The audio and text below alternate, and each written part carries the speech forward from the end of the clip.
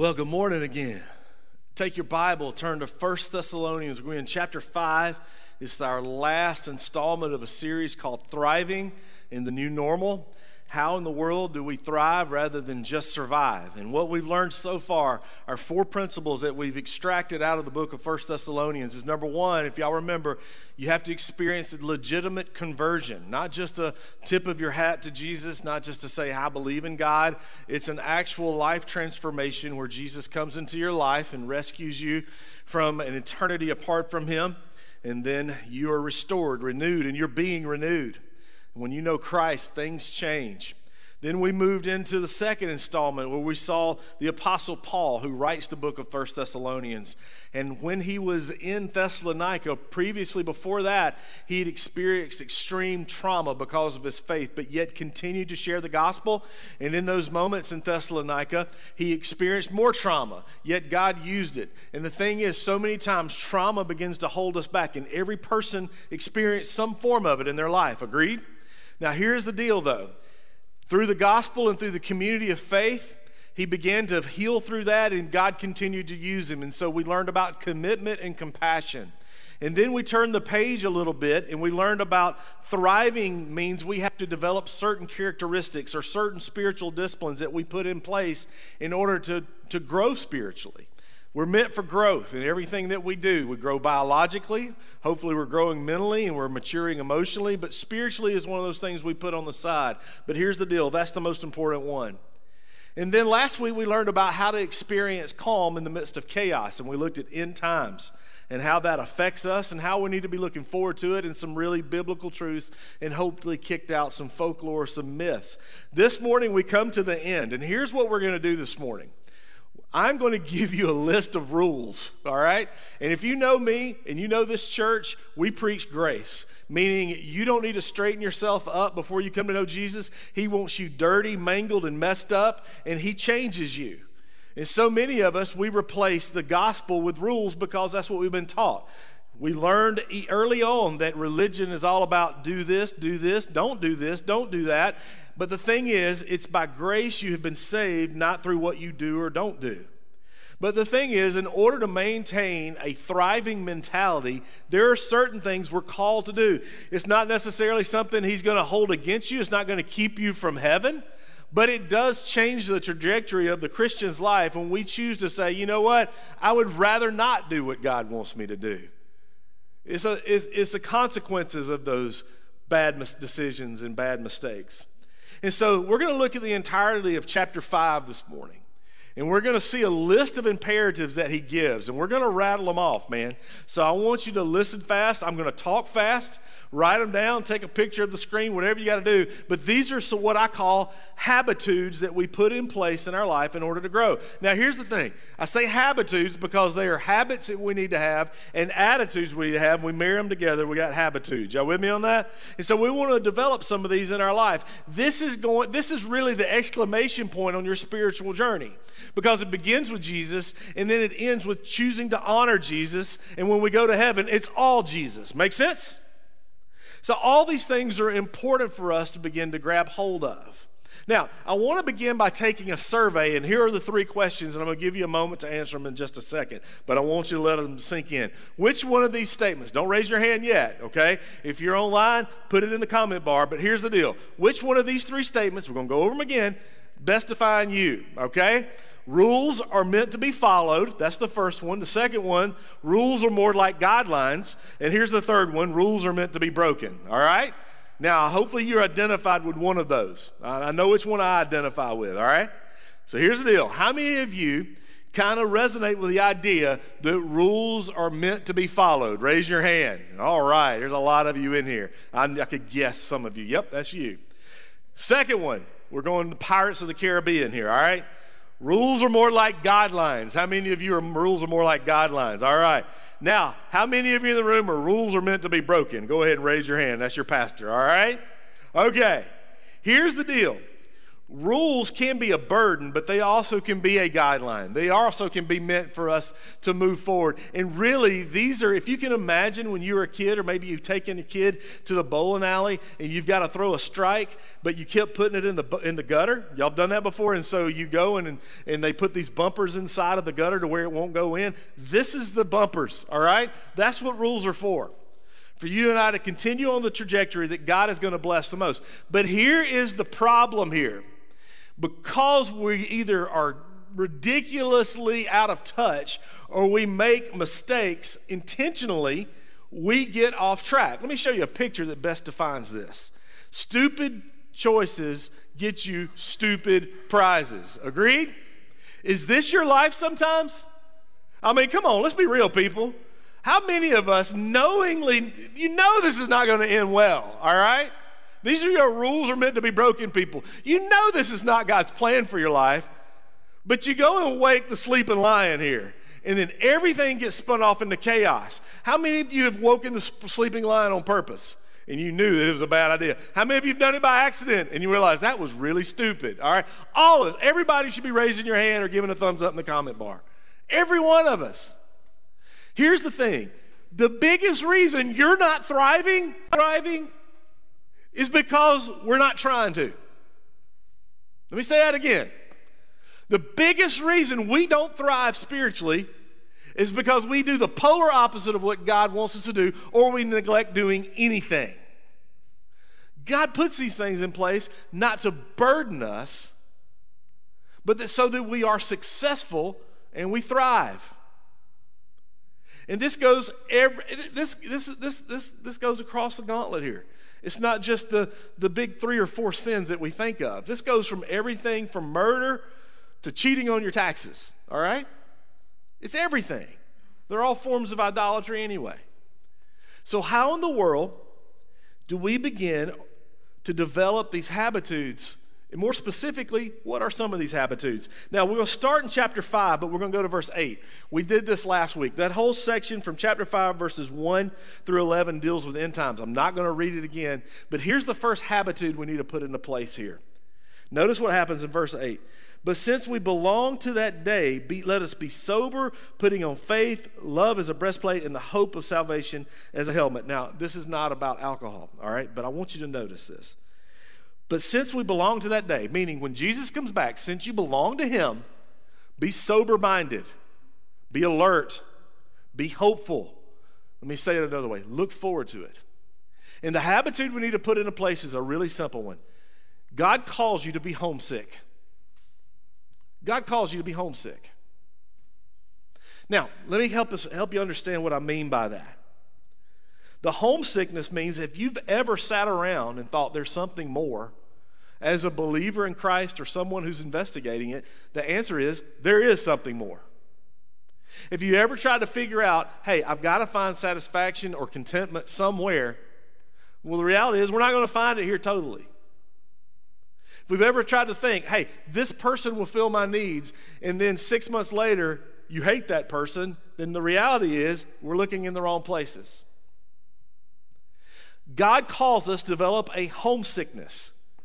And when we truly grasp the weight of eternity and begin to think through the blessing it is, I love that song we sang a few minutes ago, don't you? And I love that little phrase, he is for you, he is for you, he is for you. You know, I'm not big into repeating the same phrase over and over again, but sometimes we need to repeat it over and over again and put it on replay in our brain cells to remind us that when you walk out of these doors and you encounter the things that make you homesick, saying there's got to be something better, he is for you, he is for you, he is for you, he is for you. Y'all with me? So are you homesick? I think in the prayer I said 16 years ago, my wife and our 18-month-old sat in the spare bedroom of a family, I can't even remember their name now, in Brandon, Mississippi. And we watched as the hurricane just completely decimated the communities and the community we lived in around the New Orleans area. And as we came home, we drove right past our neighborhood, and there was a patch of woods or forest there that had completely obliterated. It turned what was these gigantic pine trees into basically matchsticks and toothpicks. We were thought the worst. We entered into our neighborhood, turned down our street, and there our house was. And the only thing, thankfully, that happened was a knocked over trash can. We were very blessed. But just a street over, there was nothing. And for the next 6 months, we welcomed friends from the city of New Orleans to come into our house. We looked on satellite photos of where their apartment was, seeing the top of their pickup truck submerged underwater. We gutted homes and saw families completely spread from Houston to Atlanta looking for a new home. We saw things that would blow your mind. And what I realized in those moments is that I have to have some form of homesickness, because everything can be wiped away in a moment. There's got to be more. The habitude to thrive comes to this place is when you're looking at the crazy around us. There's something more, guys. Be sober, be alert, and recognize there is so much better out there. And it's not out in this world. It's with Jesus. It's longing for that. But let's skip down a little ways. I want you to go to verse 11. Now, this is used twice in the previous chapters. But he says this: therefore, encourage one another and build each other up, just in fact you are doing. And what do we mean by that? And let's skip down to verse 14. We're going to see kind of a simpler phrase there.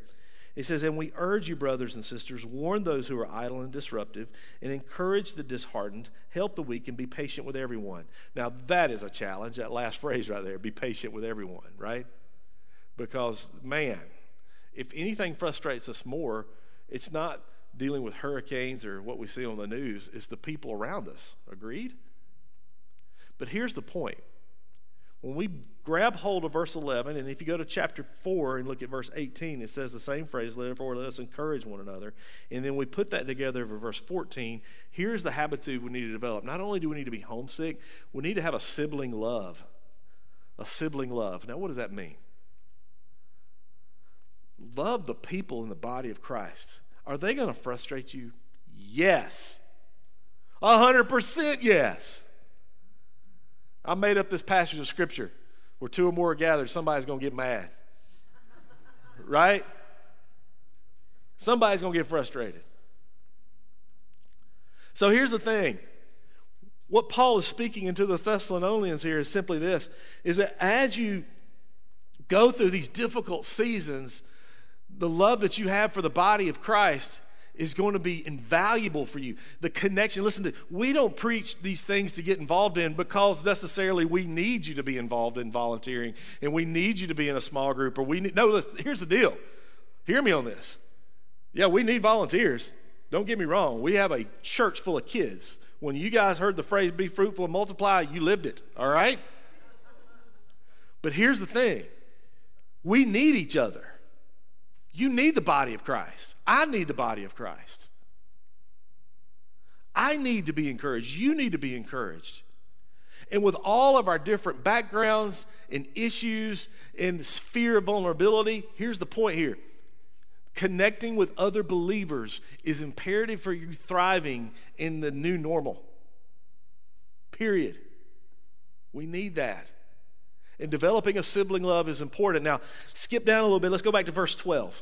I want you to notice what happens next. So we got this habitude of being homesick. We got this habitude of having a sibling love. And look, I got 2 younger siblings, and it was sometimes hard to demonstrate sibling love to them, all right? We frustrate each other. We know which buttons to push. I was the oldest.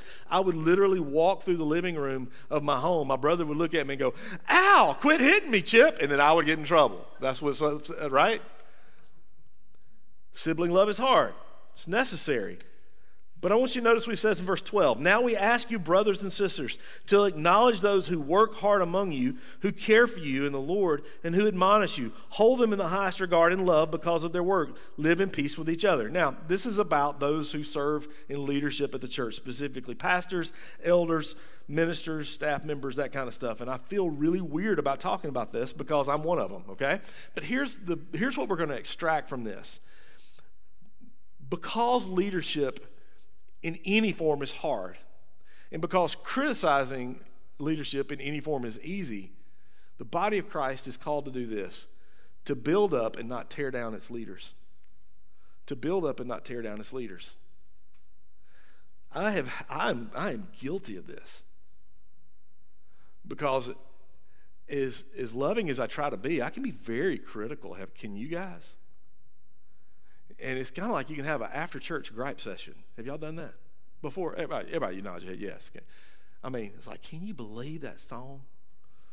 What about what the preacher said? Did you see what happened in the nursery today? Listen to me. Your leaders are doing the best they can. And they work hard. And there are 3 things that you can do as a church body to encourage your leadership. There's a couple things. I want to give you a few, and then we're going to move on. I want to ask this of you. As we face challenging times in churches, and as we're seeing scores of clergy quit serving in churches right now, pray for me. Man, I need your prayers bad. It is an interesting time to be in ministry. Also, I would encourage you to pray for my family. One of the things I hear, and this is all personal, I'm just being honest with you because I'm just talking about me a little bit. Pray for my family. The thing I hear a lot is, man, those preachers' kids. Let me tell you something, man. Being a parent is hard. Agreed, parents? Imagine being a parent where everybody's watching every move and watching your kids. That's hard. So pray for my kids. Pray for my wife. Pray for our elders, that God would give them wisdom. Pray for our staff, that God would move in them. And hear me on this. Every decision is made with a great intention of glorifying God and honoring the church. And serve together. Churches aren't meant to be served by its leaders, even though we are servant leaders. Churches are meant to serve together. And I encourage you to build up and not tear down. It doesn't happen here at River Hills. I'm so thankful. It doesn't happen much. But I'm so thankful to be a part of this church. Now, flipping themes here. Go to verse 15. Make sure that nobody pays back wrong for wrong, but always strive to do what is good for each other and for everyone else. That is so hard for me because I'm a justice guy, man. Man, somebody cuts me, I want to cut them deeper. Y'all with me on this? Oh, man. I'll never forget when I started to learn to drive. And one of the things I had a hard time understanding, figuring out at first, I learned to drive with 3 on the tree. Y'all know what I'm talking about with that? Your gear stick is on your steering wheel. You know what I mean, right? And I'll never forget going out on a date with a girl, and I was like, and she's like, what are you doing? She'd never seen one before. But 3 on the tree. So it was hard for me to click the bright dim switch on my truck in order to not blind the person that's coming down the road. But here's what I got in the habit of doing. If somebody didn't change their lights from bright to dim, I'd be like, well, I'm going to bright you back. And then both of us are blind. That makes a lot of sense. You know what I mean? And I'll never forget driving down the road with a friend of mine, and somebody didn't turn their bright lights to dim, and I was like, bright them back. And she's like, are you stupid? Both of us can't see then. Yeah, that is stupid. And here's what we learn and we extract from verse 15. Grace before justice. Grace before justice. Before we get frustrated with somebody, before we talk bad about somebody, before we want to get somebody back, before we want to grill somebody, show them the grace that you would want to be shown. Imagine if you applied that to your marriage, how much healthier your marriage would be. If you said, you know what, I'm going to show you grace. Imagine if you applied that to your parenting, to your peer relationships. If you said, oh, I want to show you grace before I show you what you deserve. Because if we're really honest with each other, what we deserve spiritually is all bad. But we get grace. Grace before justice. Now go to verse 16 and 18. I'm going to read the whole phrase here. He gives 3 repetitive imperatives. Rejoice always, pray continually, give thanks in all circumstances, for this is God's will for you in Christ Jesus. Here's the habitude. Joyful gratitude. Joyful gratitude. Being thankful in all things. That's tough, right? How do you be thankful, Lord, when there's a hurricane plowing down into our community right now? How do we be thankful as we're watching the 24-hour news cycle? How do we be thankful if we know about people or we're serving people who are dealing with this pandemic in some terrible ways? How are we thankful for that? But here's the deal. It all hinges on that phrase in the first one in verse 17, joyful. Be joyful always. Do you see that? Verse 16, rejoice. And then it bleeds over, pray continually. And then it bleeds over to the natural application, have gratitude. Listen to me. When we choose joy, because listen, we have just as many reasons to be angry and sad as we do to be joyful, right? Right? But here's the thing. We're choosing joy. We're sitting around thinking, when am I going to be happy again? When's things going to get to normal? When I can go to Target and not feel really weird about things? When are things going to get better? Listen to me. We choose joy every day. Every day. It's a choice that we make. But that joy is nurtured through prayer. And the offspring of all of that is gratitude. It's the idea of joyful gratitude in everything that we do. Because many times we operate out of desperation, and we never want to make a decision in desperation. Have y'all done that before? It didn't go well, right? When we choose to operate out of a fear or out of a desperation, not only is our joy lost, our gratitude's gone, and bad things happen. It's the monkey hitting the lion. We all watched in horror as the people in Afghanistan hung onto that plane and went up in the air and fell. That is a desperate decision. And in a spiritual context, we never want to get to that place. So we determine every morning, I'm going to choose joy. It may be hard, but I'm going to choose joy. And you can grieve in joy too. That's another sermon for another time. But it's joyful gratitude.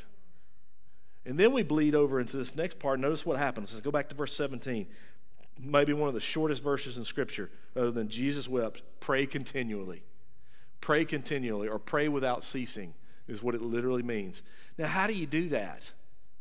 Because I'm sure you're not going to go to school tomorrow, and as you walk down the hallway, and it's like, dear Lord, it's so good to be here today. How's it going? I'm glad you're not going to do that. You're probably not going to sit in your cubicle tomorrow and just start rambling out prayers, because you're going to be that guy, and it ain't going to be cool. You know what I mean?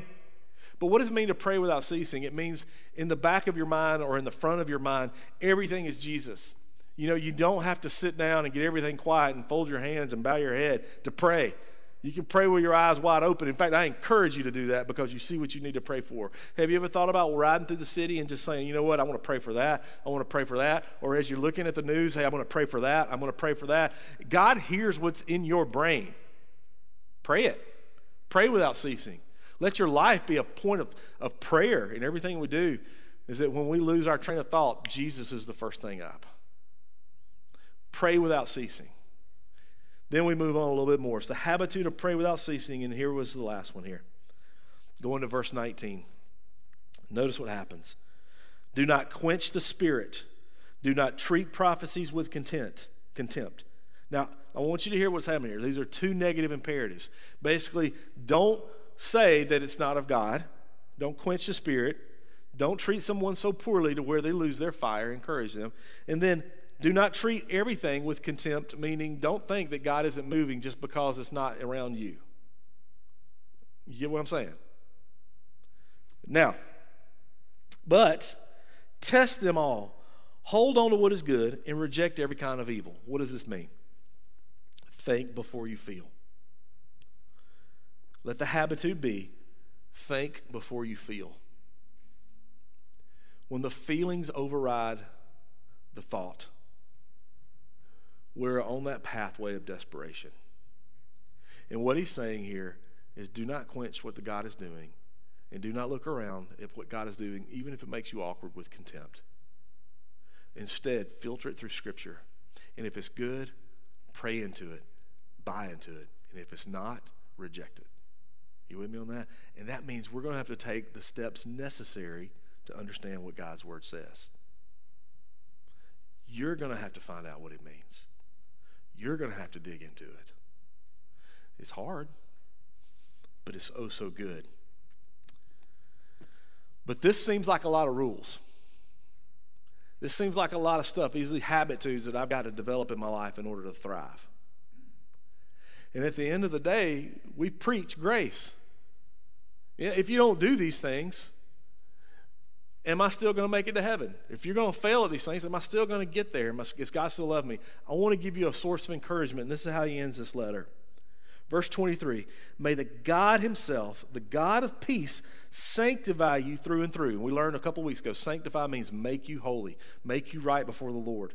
Sanctify you through and through, and may your whole spirit, soul, and body be kept blameless at the coming of our Lord Jesus Christ. The one who calls you is faithful, and he what?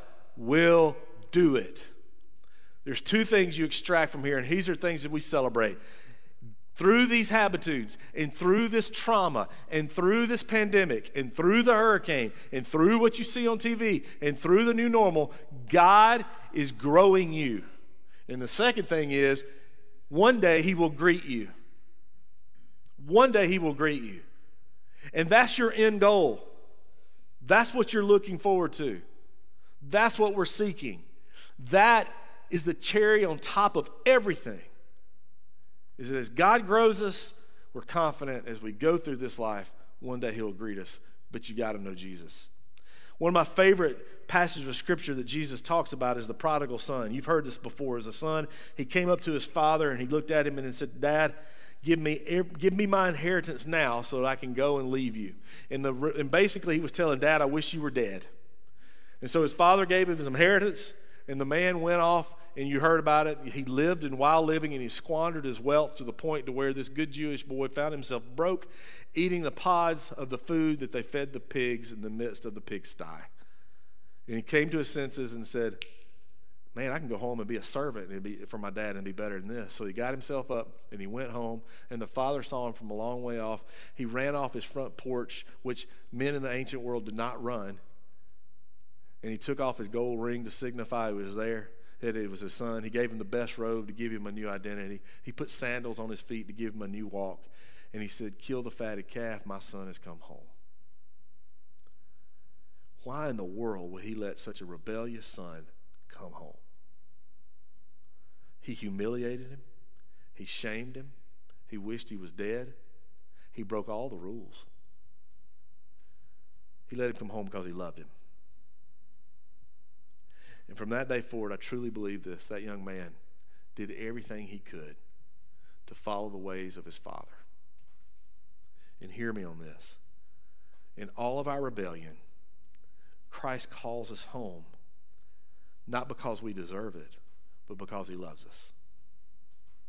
And let the outpouring of our own lives, as we choose to thrive, as we choose joy and gratitude, as we choose to pray, as we choose all these things, be the outpouring of a changed heart that says, "God, I'm going to mess up. I'm not going to be perfect. But Lord, I'm going to do the best I can to honor you, because in doing these things, I know it's the best pathway for me." And so this morning, you may be here and you are not thriving. You may be here and you're struggling. You're having a hard time with some things. But here's the deal. I believe this word, and I believe our God, and I know our church wants you to thrive. To come together, to experience hope, and really to follow a pathway that honors the Lord and see your life changed. We've always been a church that wants you to experience God at your own pace. But let's be real. If your pace is the same as it was 20 years ago, there's no pace there. Begin to take the steps to know the Lord by asking him to come into your life. You can mark that off on your Connect card, or if you're online, or if you're here, you can text the phrase, "I need Jesus," to the number on the screen. But then the second step is to get connected to the body. Get involved in a life group. Hey, real simple way is you can text RH Life Group to that same number, 55498 RH Life Group. You can put it on your Connect card. Take those steps and begin to choose growth over stagnation. Choose hope over desperation. Choose joy over mourning. Let's pray together. Father, give us the strength to thrive. Lord, it's a burdensome life. But God, you say cast the burdens of life on you. And so, Jesus, I pray that we would be all about casting. That we would be all about loving. That we would be all about following you. Lord, empower us to do that. And while some of us are here today and we've never taken those steps of faith to know Jesus, I pray, God, that they would take that step. I pray, God, that you would move in their lives. I pray, God, that you move in all of us and help us find the tenacity to follow you. Jesus, be glorified in us. Lord, we honor you and we praise you. In Jesus' name we pray. Amen. Before we begin and finish our time of worship this morning, I have a kind of a rough announcement to make in some ways. BJ's been with us for a year, him and his wife, Caitlin, here where she's at. And Caitlin is, can I share everybody? Yeah. Okay. She's about to have her second baby. And so we're excited about that. But they live on the other side of Decula near the Mall of Georgia. BJ is also into real estate, and it is booming and growing. And so at this point, what's best for their family is to step away from serving on staff for a while. And so they're going to be going home, being a family, and choosing to thrive, which I totally bless that. I'm totally excited for them. We've been knowing about this for a while, and we walked through this process with them. And while we regret to see Caitlin, not so much BJ, go, we also know that this is God's plan for them. And we've had some ups and downs in this position, and I want you to know that our elders have approved a full-time worship pastor position, and so that's something this church has never had. And so we're going to be taking those steps in the coming weeks to do that. We'll be sharing our plan with you on September 12th. But this morning, as you see these guys and worship with them the last time, make sure you go up and tell them how wonderful they are, how much we appreciate them, and filling in a big hole for us in the last year.